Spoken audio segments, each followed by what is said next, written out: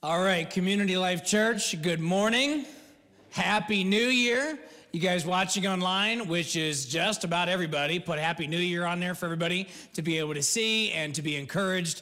And likewise, can't wait to see everybody back here next week as we gather once again as the church. But this week, we're gathering online, and so we want to encourage each other as best as we possibly can. Just got a sprinkle of people around here that are part of the services, and of course, my family, and we're learning and we're growing together. So we're going to be going into Nehemiah as we go into this 2022, this brand new year. We're going to start off through a study of Nehemiah. Now, if you'll remember, last year at this exact same time, we did a study of Nehemiah as well then, and we're going to do it again because, frankly, repetition is, in fact, the best teacher. It's good for us to always be reminded of goal setting at the beginning of the year because this is the time that people are setting goals. This is the time that people are looking at goals and they're wanting to, change everything about themselves and change things about people around them. But of course, your goals need to be about you and what you can change and what you can control. So what are your goals? Think about that for a moment as you're just kind of sitting there and you're trying to think through, what are your goals? For those of you that have kiddos at home, I want to encourage you to have them grab a piece of paper and write down some goals. Explain, hey, goals are things you want to accomplish or do, or even things you want to be a part of in this new year. What would you like to see happen or not happen? And let's just get excited about and creative about goals. What does it actually mean to have a goal? What are your goals? Maybe it's for some of you kids, it's raise your grades. Maybe you don't really care about your grades, but raising your grades might be a goal of your parents. And so raising your grades is a good goal. Learn a new skill. Get accepted to a college, guys, right? That'd be good. How about get a job? Somebody out there needs to say amen to that. Get a job. There are so many opportunities out there for growth and advancement and new things that you can explore. Go out there and do it. Even if you're not sure, be a part of it. Be a part of something new and get it going. How about just get healthier? Mind, body, spirit healthier type of stuff. Get healthier overall. And this is our goal with the Temple Challenge through Community Life Church is to get healthier overall, holistic healthiness, not just focusing on one thing. A lot of people right now, probably a good number of people have got those gym memberships because they're going to dive into the idea of weight loss because we have just been pounding weight gain for the past 3 months and all the treats and stuff. And so everybody's focused on that one thing. No, just focus on holistic healthiness. And so that would be a great goal. How about maybe you want to get podcast famous? Anybody out there that wants to be podcast famous, you got stuff to say and you want people to hear it. Maybe that could be you. Or maybe you just simply want to spend more time with your friends and your family. Maybe this past year, was really not too different for you from 2021, 2020 as we dealt with everything, the beginning with COVID and the continuation of COVID. Even now, trying to deal with having things settle down from that. Maybe you want to spend more time with friends and family. Maybe you know what? Maybe you want to encourage. Maybe you need to think more on the outskirts of encouraging your friends and family more. That could be writing a note. Right now, while you're sitting there at home, wherever you are, you could be sending somebody a text message, letting people know, hey, thinking about you, say a little prayer over them and say, listen, I prayed for you, and do whatever you can. Those would be amazing goals. If you were asked about your goals, I'm guessing that some of you would be able to share your goals immediately because you've been thinking about it all year. You've been thinking about how to set goals and want to do goals, and this is just what you do. While other people are probably more like, I don't really know what to do. In fact, I'm just going to let the world come at me, and I'm going to react to it. And some people do that. Maybe that's your goal. Just let's get through 2022. And some people will do that. Others are trying to set a path and then go after that path. So goal setting. And we're going to look through Nehemiah, how he set a goal, how he accomplished the goal. The whole month of January, how he accomplished the goal. But oftentimes when we study Nehemiah, we end with he made this great goal and he accomplished it. But there's actually more to the story. that we're going to learn towards the end of the month. So do the reading ahead of time. You can see that in the weekly email. If you don't get the weekly email, sign up for it. We'll send it to you, and you can start reading through Nehemiah with us. And if you can try not to read too far ahead, that'd be great. And so we can learn a little bit together. So the big idea for today is that big difficulties can inspire God-sized goals. Now, I'm going to use that phrase a lot, God-sized goals. That's kind of, it gives you the impression that it's got to be a big goal, right? So dream big dreams, we would say. And you got God-sized goals, and we think that everything has to be big, big, big. But I want to give us a little bit of an understanding on what I'm talking about when I say God-sized goals. When I'm talking about God, some things may be big. It may be a big goal, but it doesn't have to be like this big goal in the sense that it's going to change the world, the earth that we know it, the world, the culture that we know it. It could be a very significant, impactful goal, but it may not be huge in size. That itself could be a God-sized goal. It could be a super helpful goal. That can be a God-sized goal. It could be an encouraging goal, which is a God-sized goal. Think about it this way. Consider relationships. Relationships are hard. And you have that one person, everybody's got at least that one person, that if they walked in a room where they were standing, or they were sitting, or they were just hanging out, it would make a pit in their stomach occur, right? You'd almost go, ooh, I didn't expect them to show up. Ready? God-sized goal. In safe situations, you try to bridge that gap. Family, friends, some of you have already tried to bridge that gap, and it didn't go very well. And so when it is possible, we want to be at peace with everybody. But a God-sized goal we're talking about is impactful goal, like a significant goal. So don't always think about size, right? Bigger, bigger, better. No, it's not about that. It's about making an impact and to be able to do something that God is actually calling you to do. So spend some time in prayer, and we're going to learn about that here in a little bit. We are going to do the study of Nehemiah throughout the entire month, all the way through January 30th. And 30th is going to be kind of like a wrap-up of everything that we've been learning. Through this book, we're going to teach a great amount on goal setting, boldness, and a word that I just love, stick-to-itiveness. This idea of sticking to it. Don't just move on because it got hard. Stay with it, get it done, do it well, and that way you can develop that sense of stick-to-itiveness, something that you can just keep on doing. And at the end of our story, on January 30th, we'll see a major shift in the understanding of this story. We're going to look at it, we're going to celebrate, and we're going to look through like what ended up happening after that, right? It's like the movies. People end up with somebody, or how many people out there, put it in the comments, or maybe people in here, you say, how many people watch Hallmark movies over the Christmas, right? We watched it, right? We got some nods, we watched cheesy Christmas movies, and we know the plot, we know that. And it ends always on a high note, always ends with like the celebratory moment. And so we're gonna learn that celebratory moment from Nehemiah, but we're also gonna learn the day after, the days after, the weeks after Nehemiah. What happened after the mission was accomplished? But first, a little background on Nehemiah so we can understand where this story basically takes place. We're going to be looking at in the Old Testament of the Bible in Nehemiah. That's the part that is written before Jesus and is the story of the Jewish people. 4 words could describe the entire book of Nehemiah.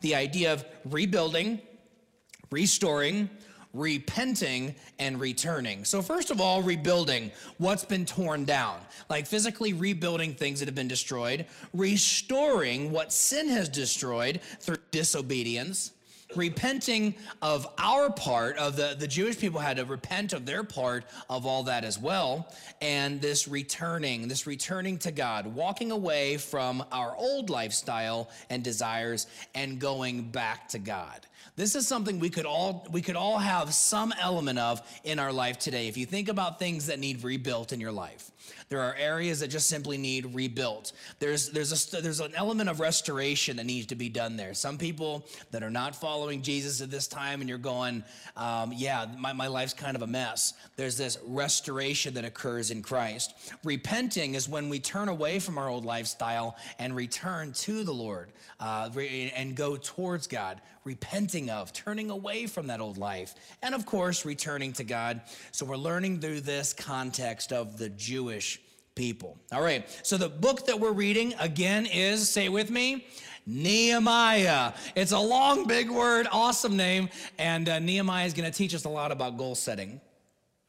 About 140 years before this book begins, the Jewish people were conquered by an enemy army, the Babylonians, that took control of Jerusalem. They destroyed the city, burned the temple where the Jewish people would worship God, and sent many people to go into exile. Basically, like they had to leave their homeland and they were gone. So 140 years before this writing began, this story occurred, this is what the Nehemiah actually was born into. He was born in captivity. All he's ever known in his homeland, if you will, is that the army, that the Babylonians controlled it all. The enemy armies were in charge of it. And so through the prophets, God promised to restore and rebuild Jerusalem and that God's people would return. But this was a devastating loss for the Jewish people. For generations, the Jewish people were heartbroken about their lost city, temple, culture, community, everything that they knew. Imagine this, everything that you know, you were actually pushed out of all of it. Everything. Tried to be given a new identity. And not because you even wanted to in any way, shape, or form, or that you gave into being able to do it. You were absolutely taken from and pushed into a completely different setting. So the things you knew as far as like worship, the things that you knew as far as life and family were completely changed.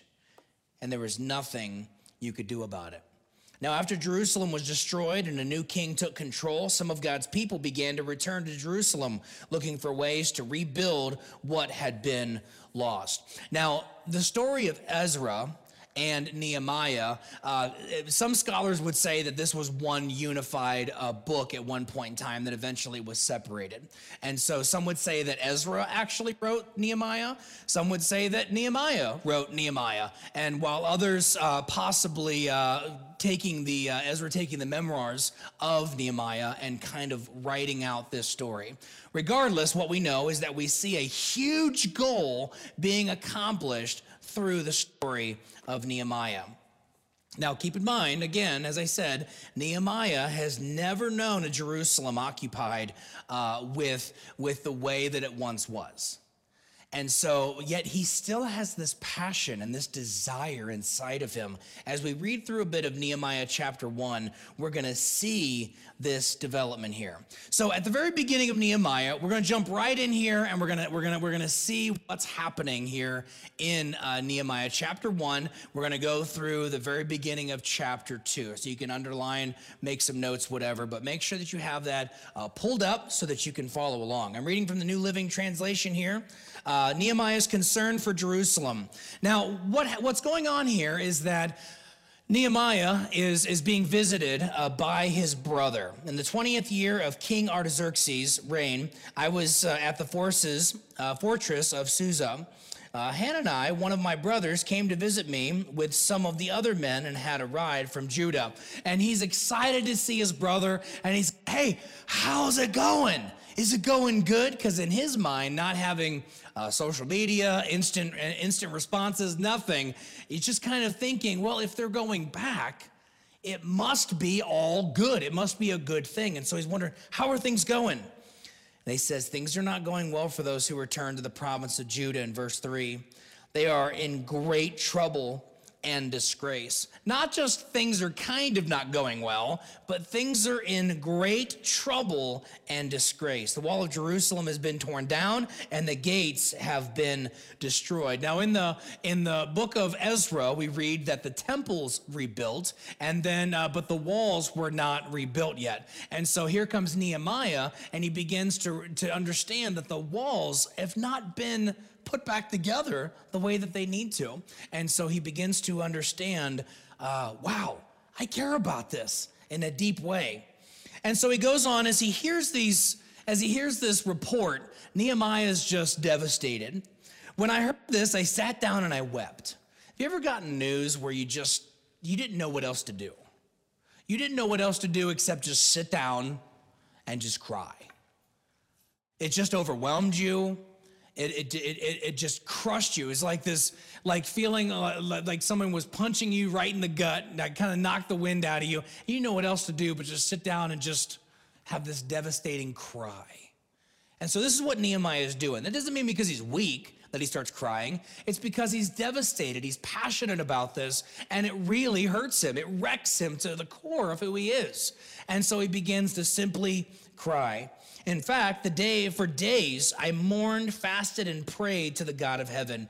He's just, for days and days, he's just mourning, and he's super sad, and he's crying, and he's just trying to make sense of, wait a second, this is what I thought, and this is happening? How can this even be? And at the same time, right, he's praying, he's worshiping, and during his prayer, he says in verse 6, at the end of verse 6, I confess that we have sinned. Now again, he had never been there, but he's taking full responsibility as part of the community of his ancestors to say, listen, we have sinned. We have done this thing, and I'm going to own it. Here in America, we would rarely ever do that. We would rarely ever take responsibility for anything that has happened within our community of America. We wouldn't say, we have done it. We would be like, oh, it must have been them, or it must have been them, or the hot topic. It must have been the left or the right on the political platform, right? We're always pointing these fingers. But Nehemiah understood who he was, where he was originally from, and he takes full responsibility for any part that he played. I confess. Maybe we, America, need to start with, I confess. I confess that we have sinned against you. I confess that we have not honored you. I confess that we have done these things to dishonor you. Yes, even my own family and I have sinned. Like he just lays it out there. I'm telling you, sin is in my nature, and I have sinned against you, Nehemiah says, and I'm owning it. I'm simply owning that I have done this. We have sinned terribly. I mean, he won't let this thing go. I have sinned. We have sinned. It has been horrible. And here's what he's saying that he did. By not obeying the commands, decrees, and regulations that you gave us through your servant Moses. So you told us to do certain things and to not do other things, and we have dishonored you and disgraced you by not obeying you. We see that all over our culture today because we would take God's word, and followers of Christ would say, listen, this is how God's word teaches us, instructs us how to live. And yet people would redefine and reframe God's word as irrelevant, old, outdated, not up to par, not as culturally relevant as it once was. And then we can redefine terms and do whatever we want to do. I confess that even I and my family have sinned. And he just pours this out to the Lord.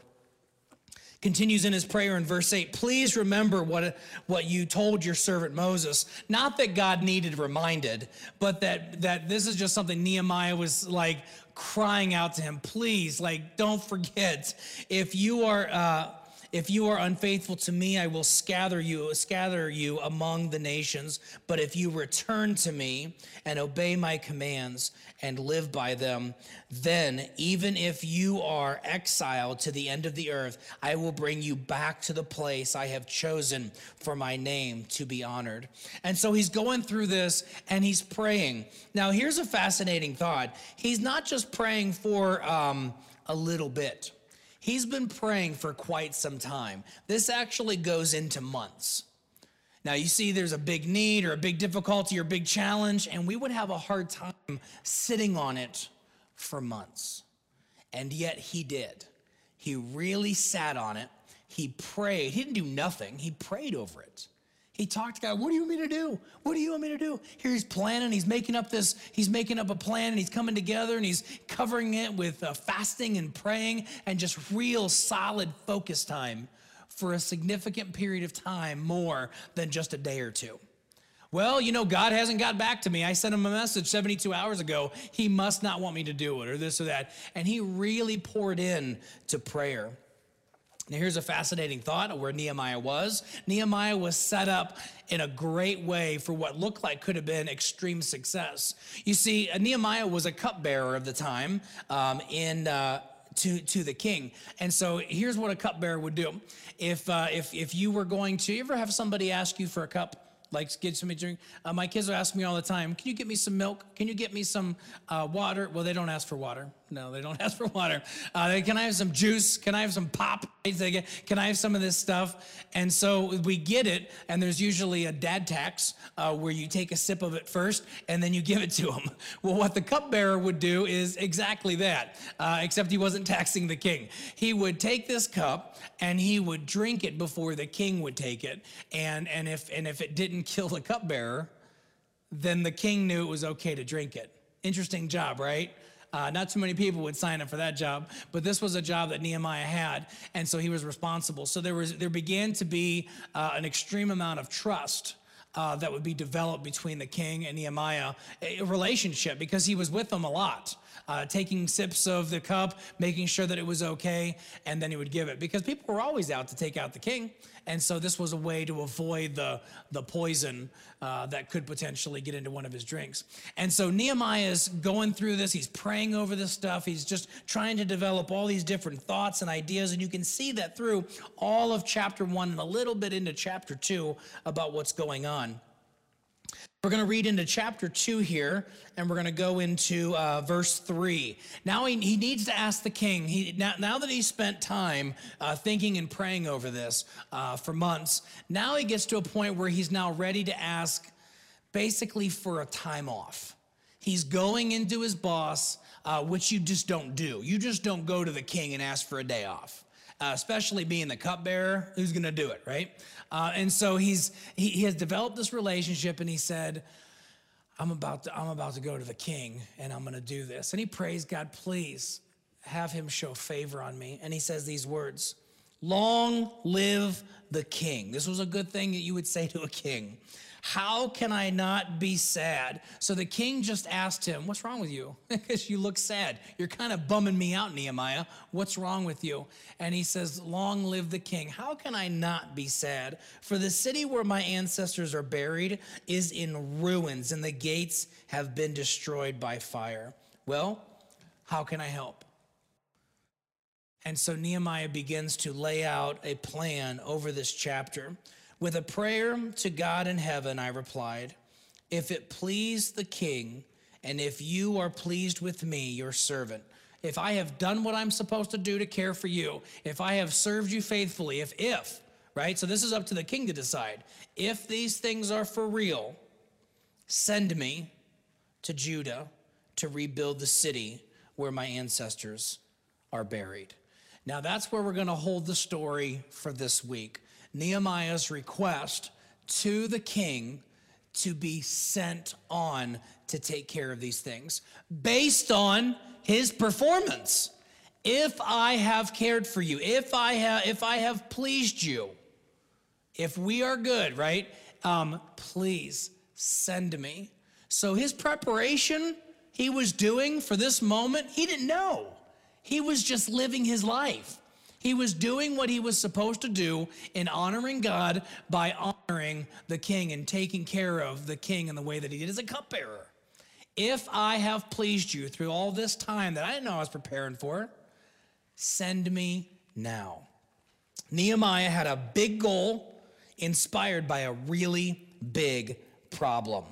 And the problem's twofold. It's a practical problem, these walls that are torn down, these walls that are not really all of them down, but there's gaps and they're just in ruins. There's a practical problem and there's a spiritual problem. Without walls, practically, God's people would be vulnerable to yet another attack. The walls wouldn't keep them out. They'd walk right in. There would be no way to actually set up a defense. Practically, in our lives, maybe somebody needs a new job. Remember goal setting? Maybe a better home. Maybe you need to save money. Maybe practically, you need to deal with hunger around the world or in your community. Maybe it's something as simple as transportation. Practical problems. But there's also a spiritual problem. The city of Jerusalem was deeply connected with the Jewish people's relationship with God.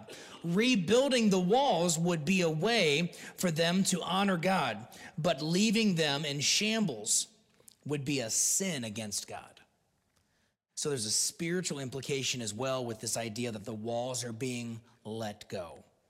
So how would that apply to us in our spiritual problem? Possibly adjusting your lifestyle. If you are in fact physically involved with somebody who is not your spouse, that's a spiritual problem. If you are lying about your spending, that is a spiritual problem. And these things need dealt with. Nehemiah saw a practical problem to deal with, and the same thing was a spiritual problem. You may have something, we may have something that is both a practical and a spiritual problem, and your goal setting needs to be looking toward that to honor God in everything that you do. God will always be pleased when you honor him with your faith. It's impossible to please God without faith. And so pleasing God is our goal. Honoring God, our creator, is in fact our goal. Nehemiah wanted to see the whole nation of Israel turn back to God. So he set a goal. Here's his goal. Find a way to rebuild the walls of Jerusalem so God's people would be protected and God would be honored.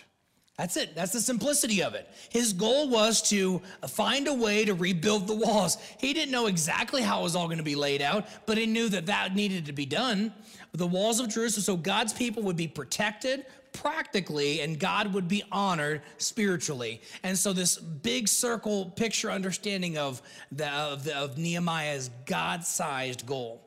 So Nehemiah's God-sized goal here, Jerusalem's troubles birthed in Nehemiah a goal that wouldn't just benefit himself, but would benefit other people. What's going on around you that you would say, man, that's a big problem? Perhaps maybe, just maybe, that will birth something inside of you to have a God-sized goal this year. Nehemiah, his goal began with a difficulty. He began to see the difficulty, and that's the reality of big God-sized goals, significant, impactful God-sized goals. You look for a situation. Because we've said it before, why fix it if it's not broken? Why fix it if it's not broken? So you're looking around and you typically see things that are broken. You're going, oh, I want to help with that.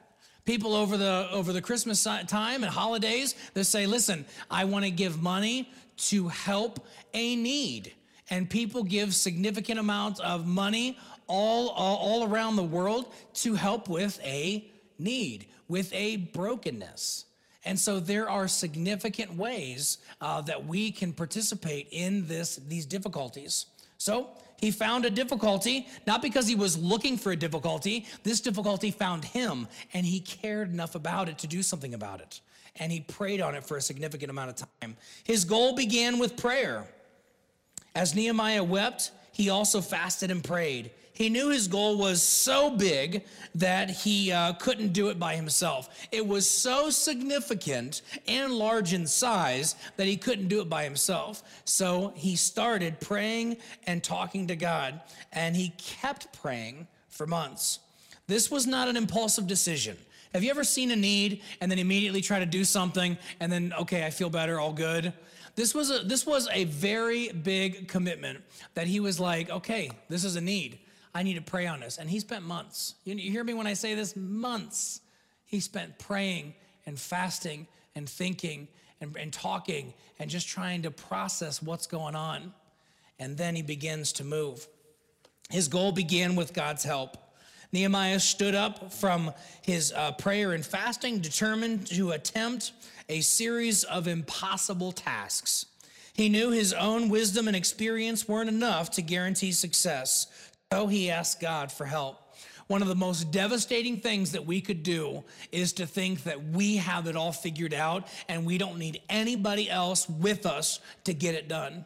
Many times I bring people alongside me, one, because I am not that good and I don't know what I'm getting into, so I need people to guide me and instruct me and help me. And secondly, we're supposed to do things within community. We're not supposed to be isolated.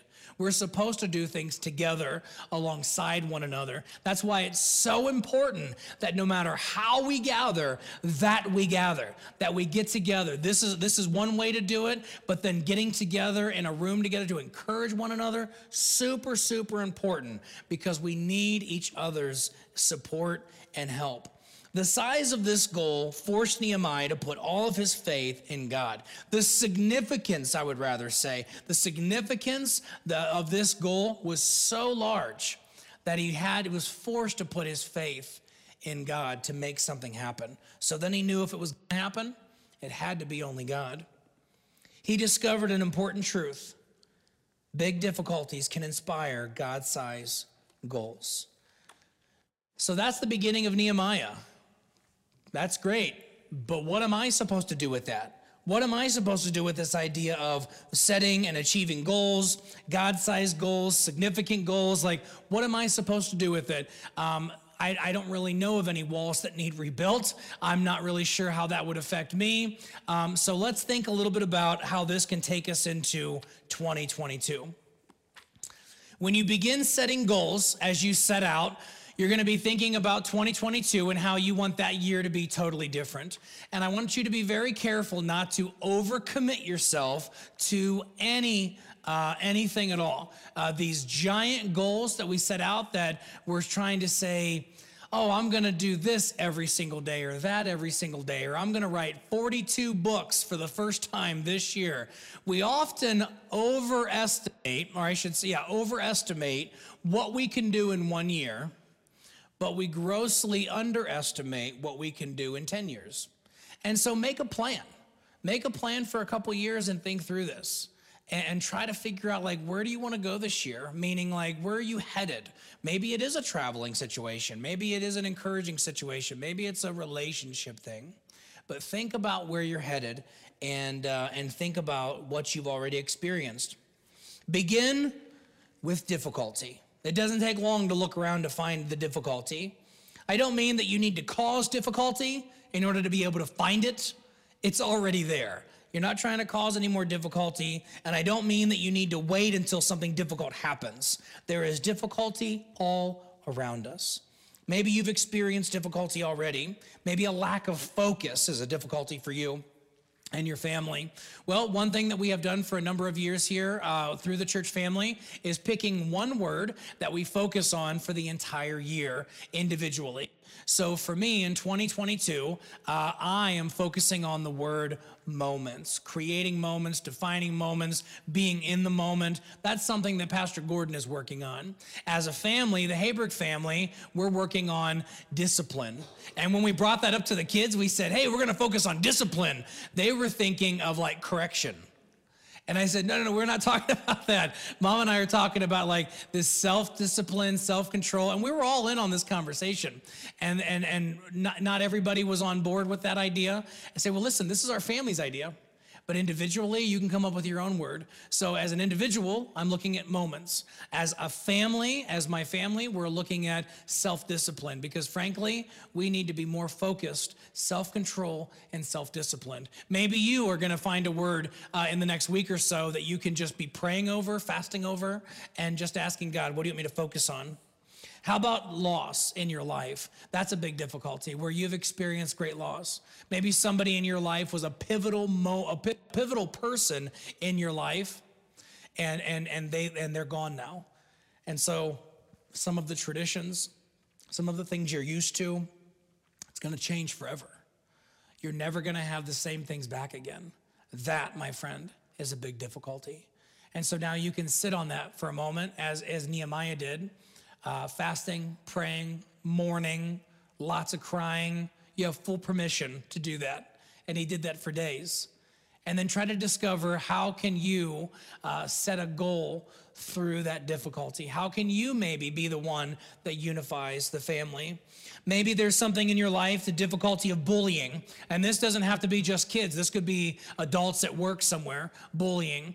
What goal setting are you gonna put in place that says, I will not stand for bullying? Discrimination, you see it, you say something. If you see this, ask questions. This is a big difficulty in our world. Difficulties with your family or your health. How about mental health difficulties? There are people in your very own neighborhood and street, down the street where you live, that are struggling with depression and anxiety. Just those alone can take over a person. Just be checking in on your neighbors and encouraging them. Your goal could be that your street is gonna be the happiest street that could possibly be, because you're gonna just feed into them as much as you can and trying to share Jesus as opportunities arise. How about this idea that I'm sure this is a phrase that people have used, I haven't heard it yet, COVID division, this idea of people turning on people over COVID. It's interesting. Initially, we turned towards each other to support one another, even though we were asked to separate. And now, because of COVID things, we turn on each other. And so how about a goal is not to think about just me, but to think beyond me and what I can do to support and encourage those around me.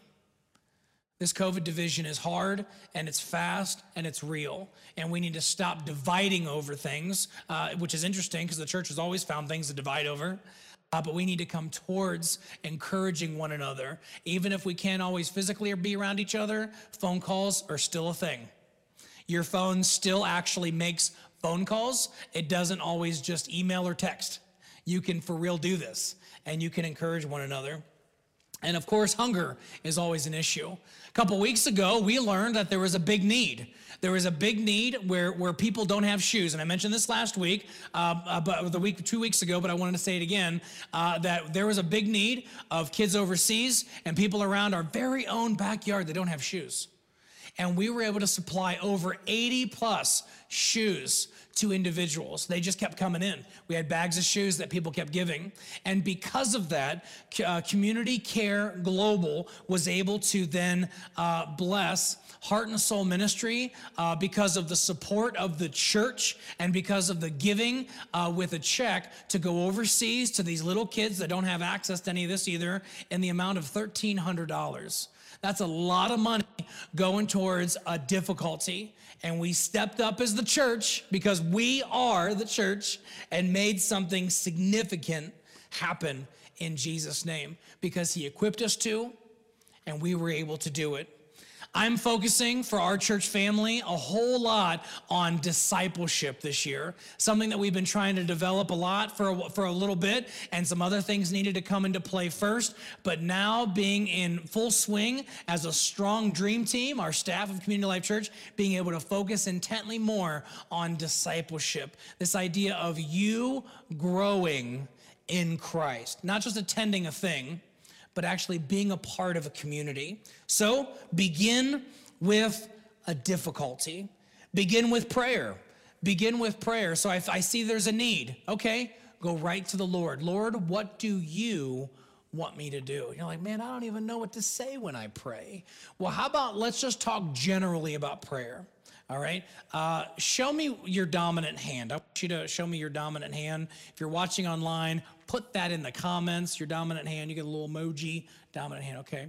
So here's what we're gonna do. I want you to think about prayer in the sense of your hand. Maybe it'll give you a little bit of a visual. Your thumb is the closest to your heart. And so with that idea, you pray for those who are closest to you.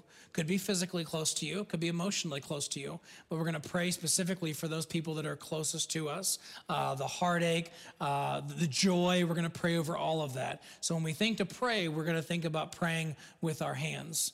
Pray for those who are closest to our hearts.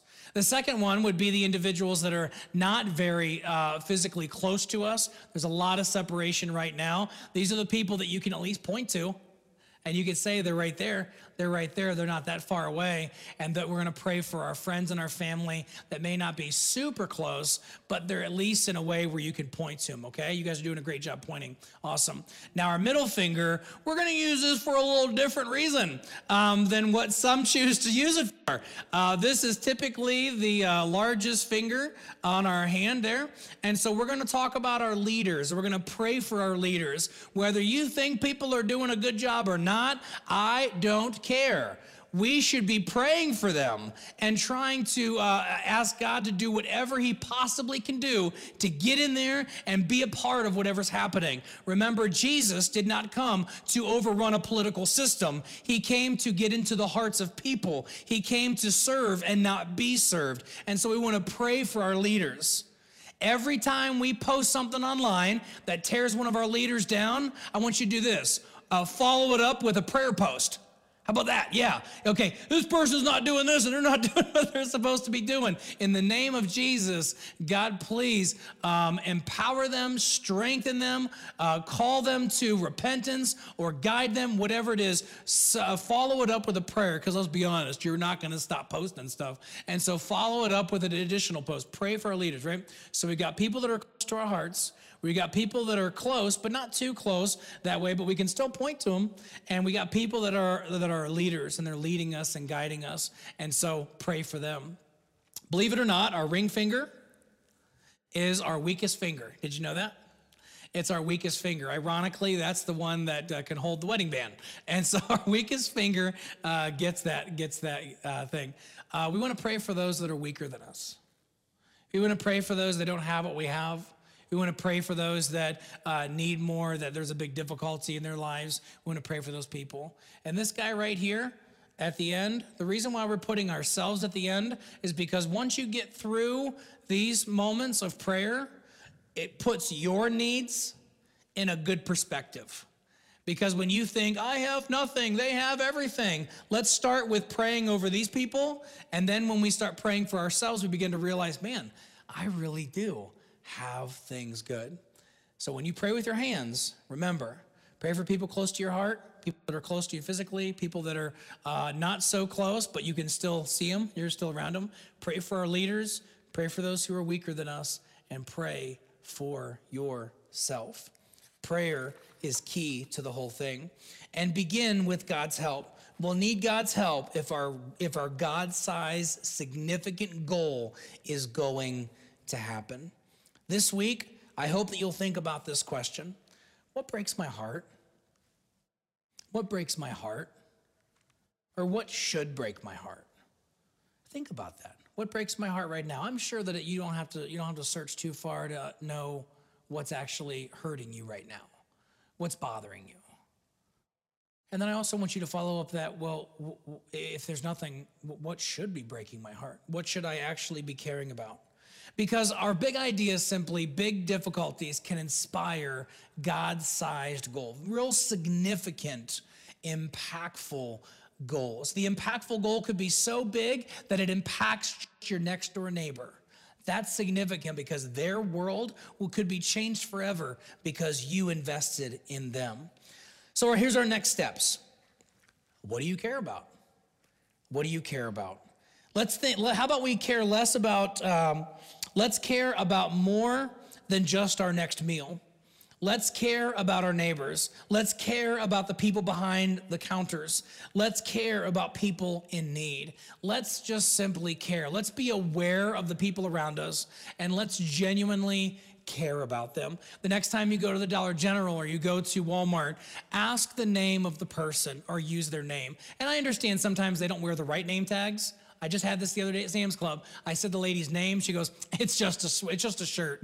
And I go, well, then what is your name? And she told me, and I was able to use her name to say thank you. Care about the people that are serving you. Care about the people who are around you. What do you care about? How can you make that situation better? Start praying, man. Start praying, and God will show you. Eve read for us our wrap-up verse here today from Mark chapter 16. And then he told them to go into the world and preach the good news to everyone.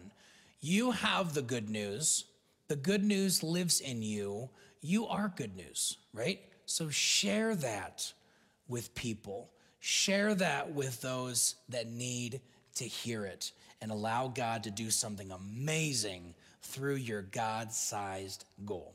Let's pray together. Heavenly Father, I thank you so much for your word. Your word is spectacular and amazing and awesome and kind of crazy at times and radical. And can I just say that sometimes your word is weird. It's just weird. I'm trying to understand what you're saying, but in some situations, I wonder if I just don't always need to understand it. I just need to trust you. And so in these moments and in these upcoming weeks, as we're learning through your servant Nehemiah, I pray that you will teach us something brand new, teach us something we've never seen before, open our eyes to a way that we apply your word to our lives in a way that is significant, that is exactly what you want us to do. May we sit in prayer with you. May we continually have conversations. In our moments even now as we're listening to the chaos around us, as we just listen to the world, God, the world doesn't control us. You do. And so when we make decisions based on people in mind. And so God, as we set our goals, may they be goals that you give us, goals that you see that are good for all of us. May we honor you with those goals. And God, may we be so disciplined that we achieve those goals according to your will. We're trusting you, God, in this moment. We're trusting you for 2022. We're trusting you no matter the outcome. In Jesus' name, amen. All right, don't forget to sign up for the Temple Challenge. Begins tomorrow. As we do the Temple Challenge, this idea is reading your Bible on a daily basis. We're going to go through Acts again, and also doing some sort of movement. The movement actually releases the chemicals in your brain that makes you feel good. And so that's the way God designed it. So get up and go for a walk. The other day I went for a walk, and it was the first time in a while, and it was super good. And I encourage you to get moving. Sign up for the Temple Challenge at myclc.info. You'll be blessed to be a part of that. Now, will you stand with me where you are, no matter where you are, and receive a new blessing for 2022? I pray that from his glorious, unlimited resources, he will empower you with inner strength through his Spirit. Then Christ will make his home in your hearts as you trust in him. Say with me, now go and be the church.